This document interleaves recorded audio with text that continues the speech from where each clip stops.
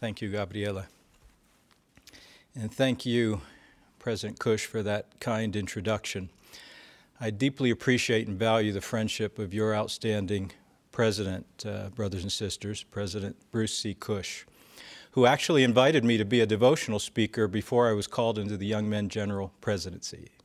And it's an honor for me to be here with you and to address you and your friends. Brothers and sisters, how does the Lord see education or higher education? Please ponder this question as I remind you of something he has said about its purpose. Quote, "As all have not faith, seek ye diligently and teach one another words of wisdom. Yea, seek ye out of the best books words of wisdom. Seek learning even by study and also by faith." If you'd like to follow along, this scripture is found in Doctrine and Covenants, section 88, verse 118. The commands to seek learning and seek words of wisdom out of the best books, and to do so diligently, seem clear enough. But why does the Lord preface these commands by saying, "as all have not faith"? If someone said, "as all have not good grades," or "as all have not money," you would expect them to then say what needs to happen for more people to have good grades or money. The same is true with this scriptural phrase. Because everyone does not have faith, here's what needs to happen to increase faith. Why does the Lord tell us to seek learning, even by study and also by faith, to increase our faith? And what is learning by faith? We know what learning is, but just to be clear, let's ask Siri. Siri, what does learning mean? As a noun, it means the acquisition of knowledge or skills through experience, study, or by being taught. Do you want to hear the next one? No, thank you. Then what is faith? So much has been taught and can be shared about faith that we could spend the next 3 semesters on this subject alone. What I'd like to share with you today is how education and learning produce not just faith, but what the Book of Mormon calls exceedingly great faith. After I share some scriptural background, I will tell you a short story about how I learned this more deeply. In one of his great sermons on faith, Alma, one of the leading teachers of faith in all of Scripture, describes what I hear to be 3 stages of faith that correspond to degrees of conversion. After comparing the Word of God to a seed, he described the first stage as a particle of faith, a desire to believe or to know if the seed is good or if the gospel of Jesus Christ is true. Once the seed starts to sprout and the beginnings of faith appear, faith begins to grow because the initial belief is confirmed. Note Alma's many references to beginning in this first level of faith. Quote, "The Word of God will begin to swell within your breasts, and when you feel these swelling motions, you will begin to say within yourselves, it must needs be that this is a good seed, or that the word is good, for it beginneth to enlarge my soul. Yea, it beginneth to enlighten my understanding. Yea, it beginneth to be delicious to me." Close quote. The second stage of faith I hear Alma describing is like a small tree. This person has progressed beyond the initial sprouting of the word and confirmation that the gospel is true.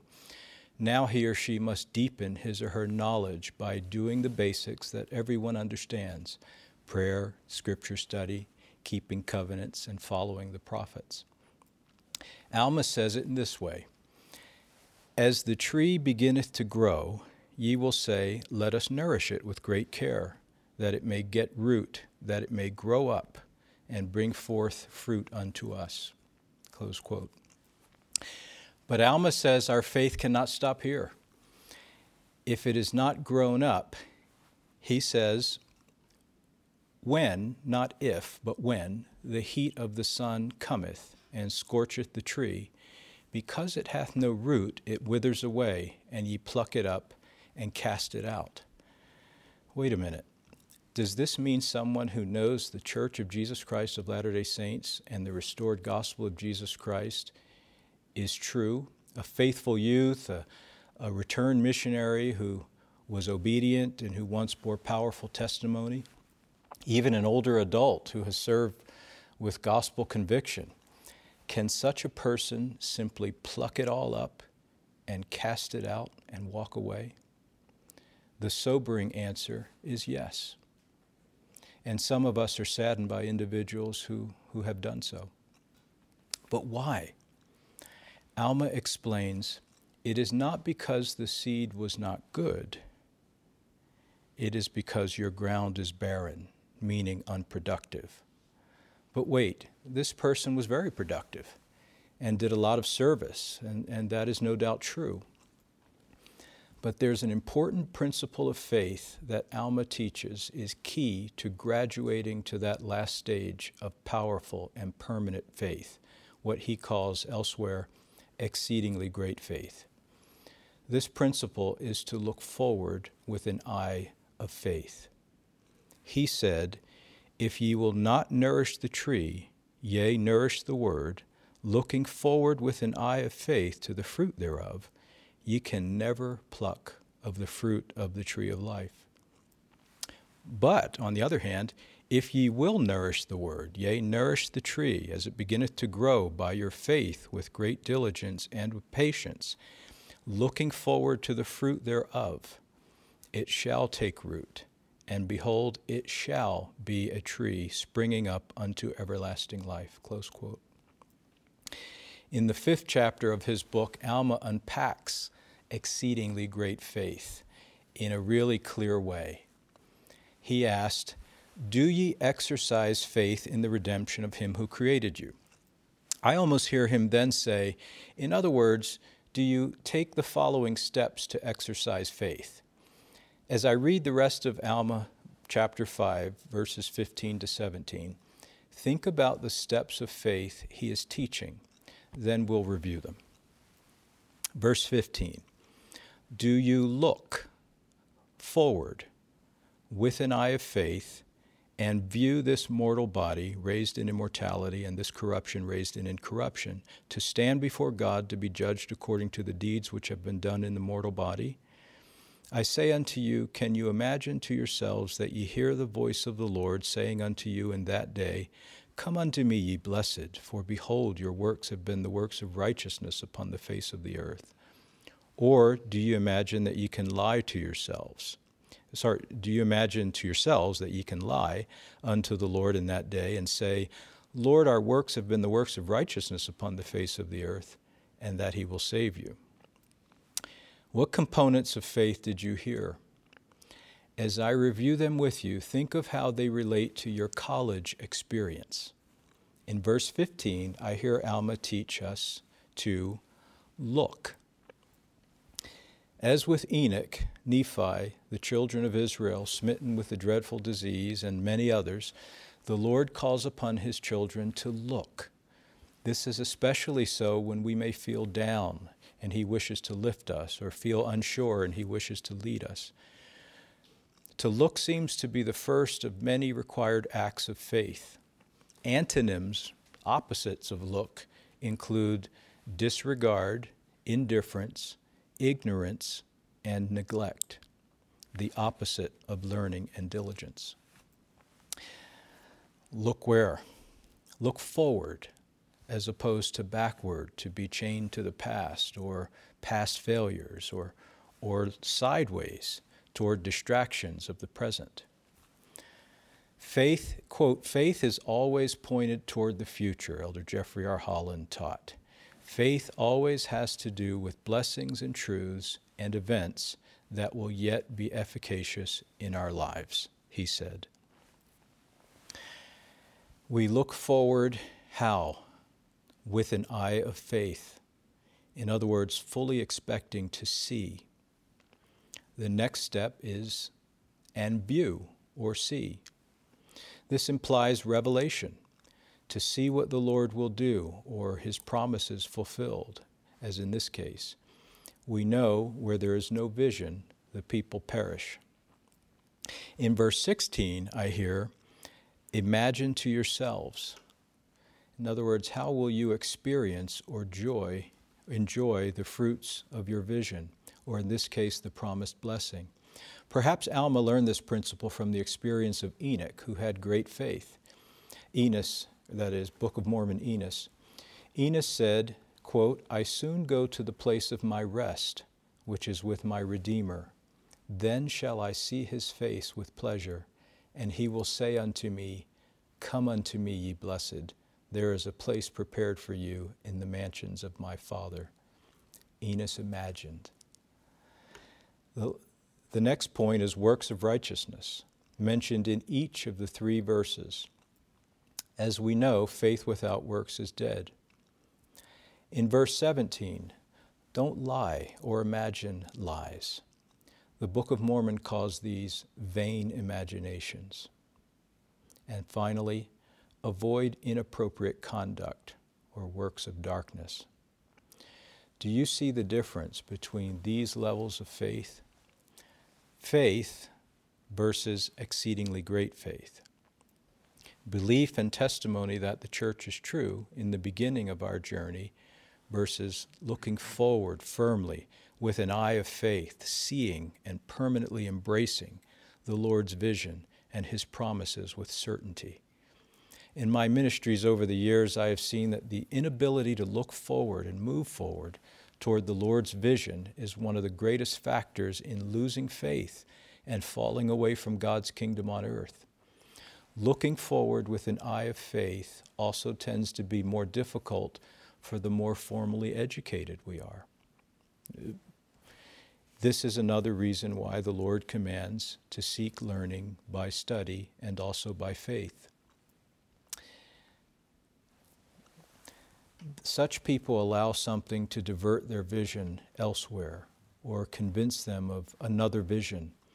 They begin to imagine lies and no longer see their future selves as the Lord sees them. They slack their diligence, lose patience in the Lord's timing, and go in a different direction and sometimes forbidden paths. But we will always see our way through exceedingly great mists of darkness and exceedingly great wickedness by looking forward with exceedingly great faith. While these simple steps of faith apply to redemption through Christ, they also apply to exercising faith in general. Let's apply them now to seeking learning or acquiring knowledge or skills. You may have already done so. You are in college because you look forward and see a vision of yourself with more education or skill. With an eye of faith, you hopefully imagine yourself with a joyful profession, occupation, or calling in the home. This vision gives you a hope, a feeling of assurance that by acting, going through the process and work of your college program, you can become that person you envision. This hope and assurance make your vision more sure and help you feel you can achieve your goals. This in turn makes you more confident and happy. These hopeful feelings help you work hard, attend class, and be on time. They help you push through the challenges of studying for exams, writing papers, and working on projects. You know that college is a sort of probationary experience and that how you prove yourself here will largely determine the extent of your opportunities hereafter. In times when assignments are piling up and time is running out, when it seems like others are way ahead of you or way smarter than you, or for some, you're just not sure if you're even going to make it, this vision of your future can actually fill you with joy in the present and help you keep moving forward happily. When the temptation comes, as it always does, to maybe feel overwhelmed or like it's impossible to keep going, or perhaps to relax or play before your work is finished, you might be tempted to imagine to yourself that you can lie, in Alma's words. What are some lies college students might imagine or tell themselves? I wish I could hear your answers. If you like, you can pause me and I'll just stand here while you write 2 or 3 or 4 untruths that you might be tempted to tell yourself while in college. How about this one? I can't do it. How about It'll be all right if I get a lower grade like I have in the past. Or, I've worked hard, so I'm just going to go enjoy myself. Or, he or she is really cute, so I can skip homework this time. Now, the first part of that might be true, but the second part is a lie.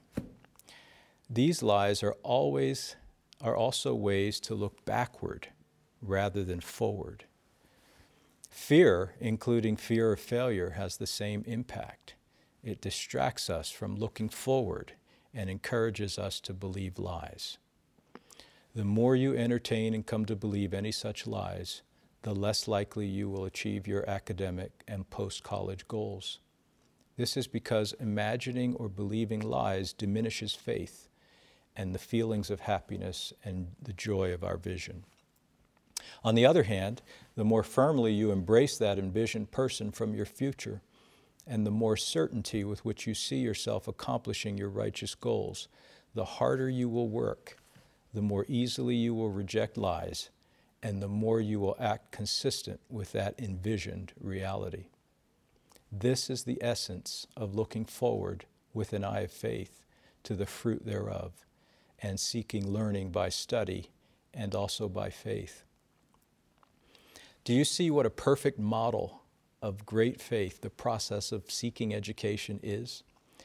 Learning, including college education, doesn't just help the learner believe. Rather, this process helps the learner apply the very elements of faith that Alma taught while being educated.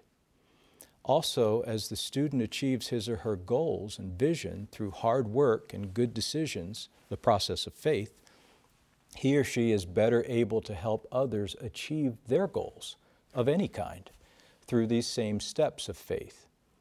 However secular or unbelieving in God a college student may be, he or she is becoming skilled and learned in the process and exercise of faith.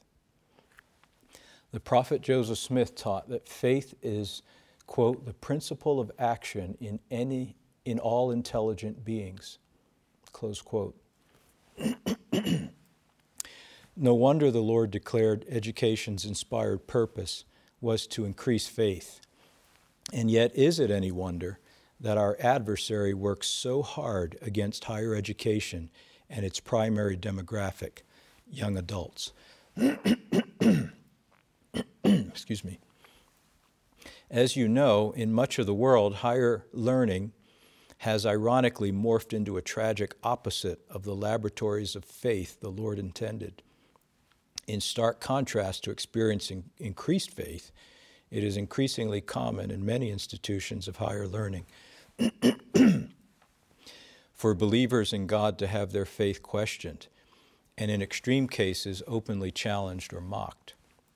What a blessing you have to be at an institution whose leadership and charter are informed and inspired by the principle and power of exceedingly great faith.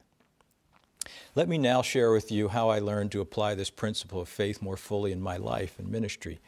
My wife and I were called to serve, as you've heard, as mission leaders.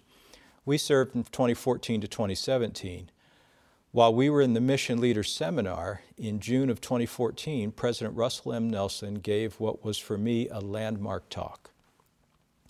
He told the story of the eventual conversion of a fellow cardiac surgeon, Dr. Zhang, and Mrs. Zhang from China. Looking forward with an eye of faith, when he first met Dr. Zhang, he envisioned him in baptismal clothing. Upon later meeting Mrs. Zhang, President Nelson imagined the couple in white temple clothing, being sealed as an eternal family. Of course, he did not share this vision with them at that time. Years later, the couple emigrated from China to Canada and were baptized into the church at their request and seeking. A year later, they were sealed in the temple by then Elder Nelson himself. Quoting the Book of Mormon, the prophet then saw with his eyes the things which he had beheld with an eye of faith, and he was glad. Sister Corbett and I faithfully and repeatedly taught these principles of faith to our dear missionaries. They were not only successful in preaching the gospel in unity and in love, but their lives were changed forever as they applied and still apply their exceedingly great faith according to this prophetic teaching. In President Dallin H. Oaks' words, we saw the end from the beginning. We look forward with an eye of faith as we come unto Christ. Let me share some examples of church leaders who have taught this very principle. President Henry B. Eyring taught, quote, "We promise to take Jesus Christ's name upon us. That means we must see ourselves as His." Elder Dieter F. Uchtdorf taught, quote, "In your mind's eye, you will see yourself entering the house of the Lord for an eternal marriage and family." Elder Quentin L. Cook has invited the entire church to, quote, "honor the Savior and make any necessary changes to see ourselves in His sacred temples." Elder Jeffrey R. Holland appealed to the ministers of the church to, quote, "lift your vision and in newer, better ways see yourselves as emissaries of the Lord to His children," close quote. Looking forward with an eye of faith and learning by study and also by faith help us hear Him. President Russell M. Nelson has asked us in this 200th anniversary of the first vision to increase our ability to hear Him, that is Jesus Christ. The proclamation, the restoration of the fullness of the gospel of Jesus Christ, a bicentennial proclamation to the world, declares, quote, 200 years ago, on a beautiful spring morning in 1820, young Joseph Smith, seeking to know which church to join, went into the woods to pray near his home in upstate New York, USA. He had questions regarding the salvation of his soul and trusted that God would direct him. In humility, we declare that in answer to his prayer, God the Father and His Son, Jesus Christ, appeared to Joseph and inaugurated the restitution of all things, as foretold in the Bible. Close quote. Before he had that world-changing experience, young Joseph also exercised great faith. I was 17 years old when missionaries stopped by our home, and I first heard Joseph's account. I instantly believed it and have never doubted it in my 40 years as a member of the Church of Jesus Christ of Latter-day Saints. During some of my teenage years, I had been wondering if there really was a God and desiring to be closer to Him. One of my immediate reactions to hearing the account was a spiritual confirmation that I too could have my prayers answered by God. I began to hear Him. Today, I find that as we look forward with an eye of faith, we can hear Him. When we envision a righteous outcome, such as when I look forward and see you feeling the Holy Ghost's influence, helping you understand and embrace what I'm sharing, the Spirit often lets us know whether or not our vision is true. We know that if we have faith, we hope for things which are not or not yet seen, but which are true. Truth is important in matters of faith. It is similar to having faith in that which is right or which is good. If we don't feel a confirmation of what we desire, but it is a good thing, we continue to hope and work for it. If the Spirit witnesses that it is true, because we know that God cannot lie, we see it with certainty, almost as if it has already occurred, or like looking forward to the certain fruit of a planted tree. And thus by faith we can lay hold upon every good thing, and in Christ there should come every good thing. We then go to work as diligently and creatively as possible, including increased repentance, to bring to pass what the Lord has promised, with patience in His timing. Elder David A. Bednar taught, "True faith is focused in and on the Lord Jesus Christ and always leads to righteous action." Perhaps you already follow this same Book of Mormon pattern. In this way, you and I will eventually and inevitably see with our eyes the things we had beheld with an eye of faith, and we will be glad. Thus, our eye of faith helps our ears and hearts to hear him, Jesus Christ. Learning by study and also by faith helps us properly sustain church leaders, which is an act of faith. The Lord has said that church leaders are to be upheld by the confidence, faith, and prayer of the church. Let us always remember to be learned is good if we hearken unto the counsels of God, which include humbly sustaining our leaders. See your faith in the same way that you see your spirit as a living organism that must be properly nourished. As Elder Neil L. Anderson said, your faith will grow not by chance, but by choice. He also said, prayerfully ponder your honest questions, questions that will be settled with patience and an eye of faith. Close quote. Look at some of the fruits of those we sustain as prophets, seers, and revelators solely as relates to the COVID-19 pandemic and its impact upon us as members of the Church of Jesus Christ of Latter-day Saints. Elder Quentin L. Cook has pointed out that over the last several years, the Lord has issued revelations that prepared and now enable families and individuals to effectively worship while sheltered in our homes. I'll just mention 3. Improving Sabbath day observance. Home-centered, church-supported worship, including the Come Follow Me and teaching in the Savior's way, and all family members studying the same curriculum. During these same years, the Lord's servants also helped prepare missionary work for its current limitations. President Dallin H. Oaks taught less than 3 years ago, in 2017, we are in an unusual and extremely important transition in our missionary work. We now have significant advancements in the technology available to accelerate our work, and we are overdue in finding ways this can be done to advance the effectiveness of our missionary work. Close quote. And what strikes you about this statement from President Nelson at the seminar for new mission leaders 5 years ago this month? Quote, in this ever more technological world, the way to prepare these missionaries for their future is not to quarantine them from, but prepare them for technology. Close quote. What an inspired choice of words, if there ever was one.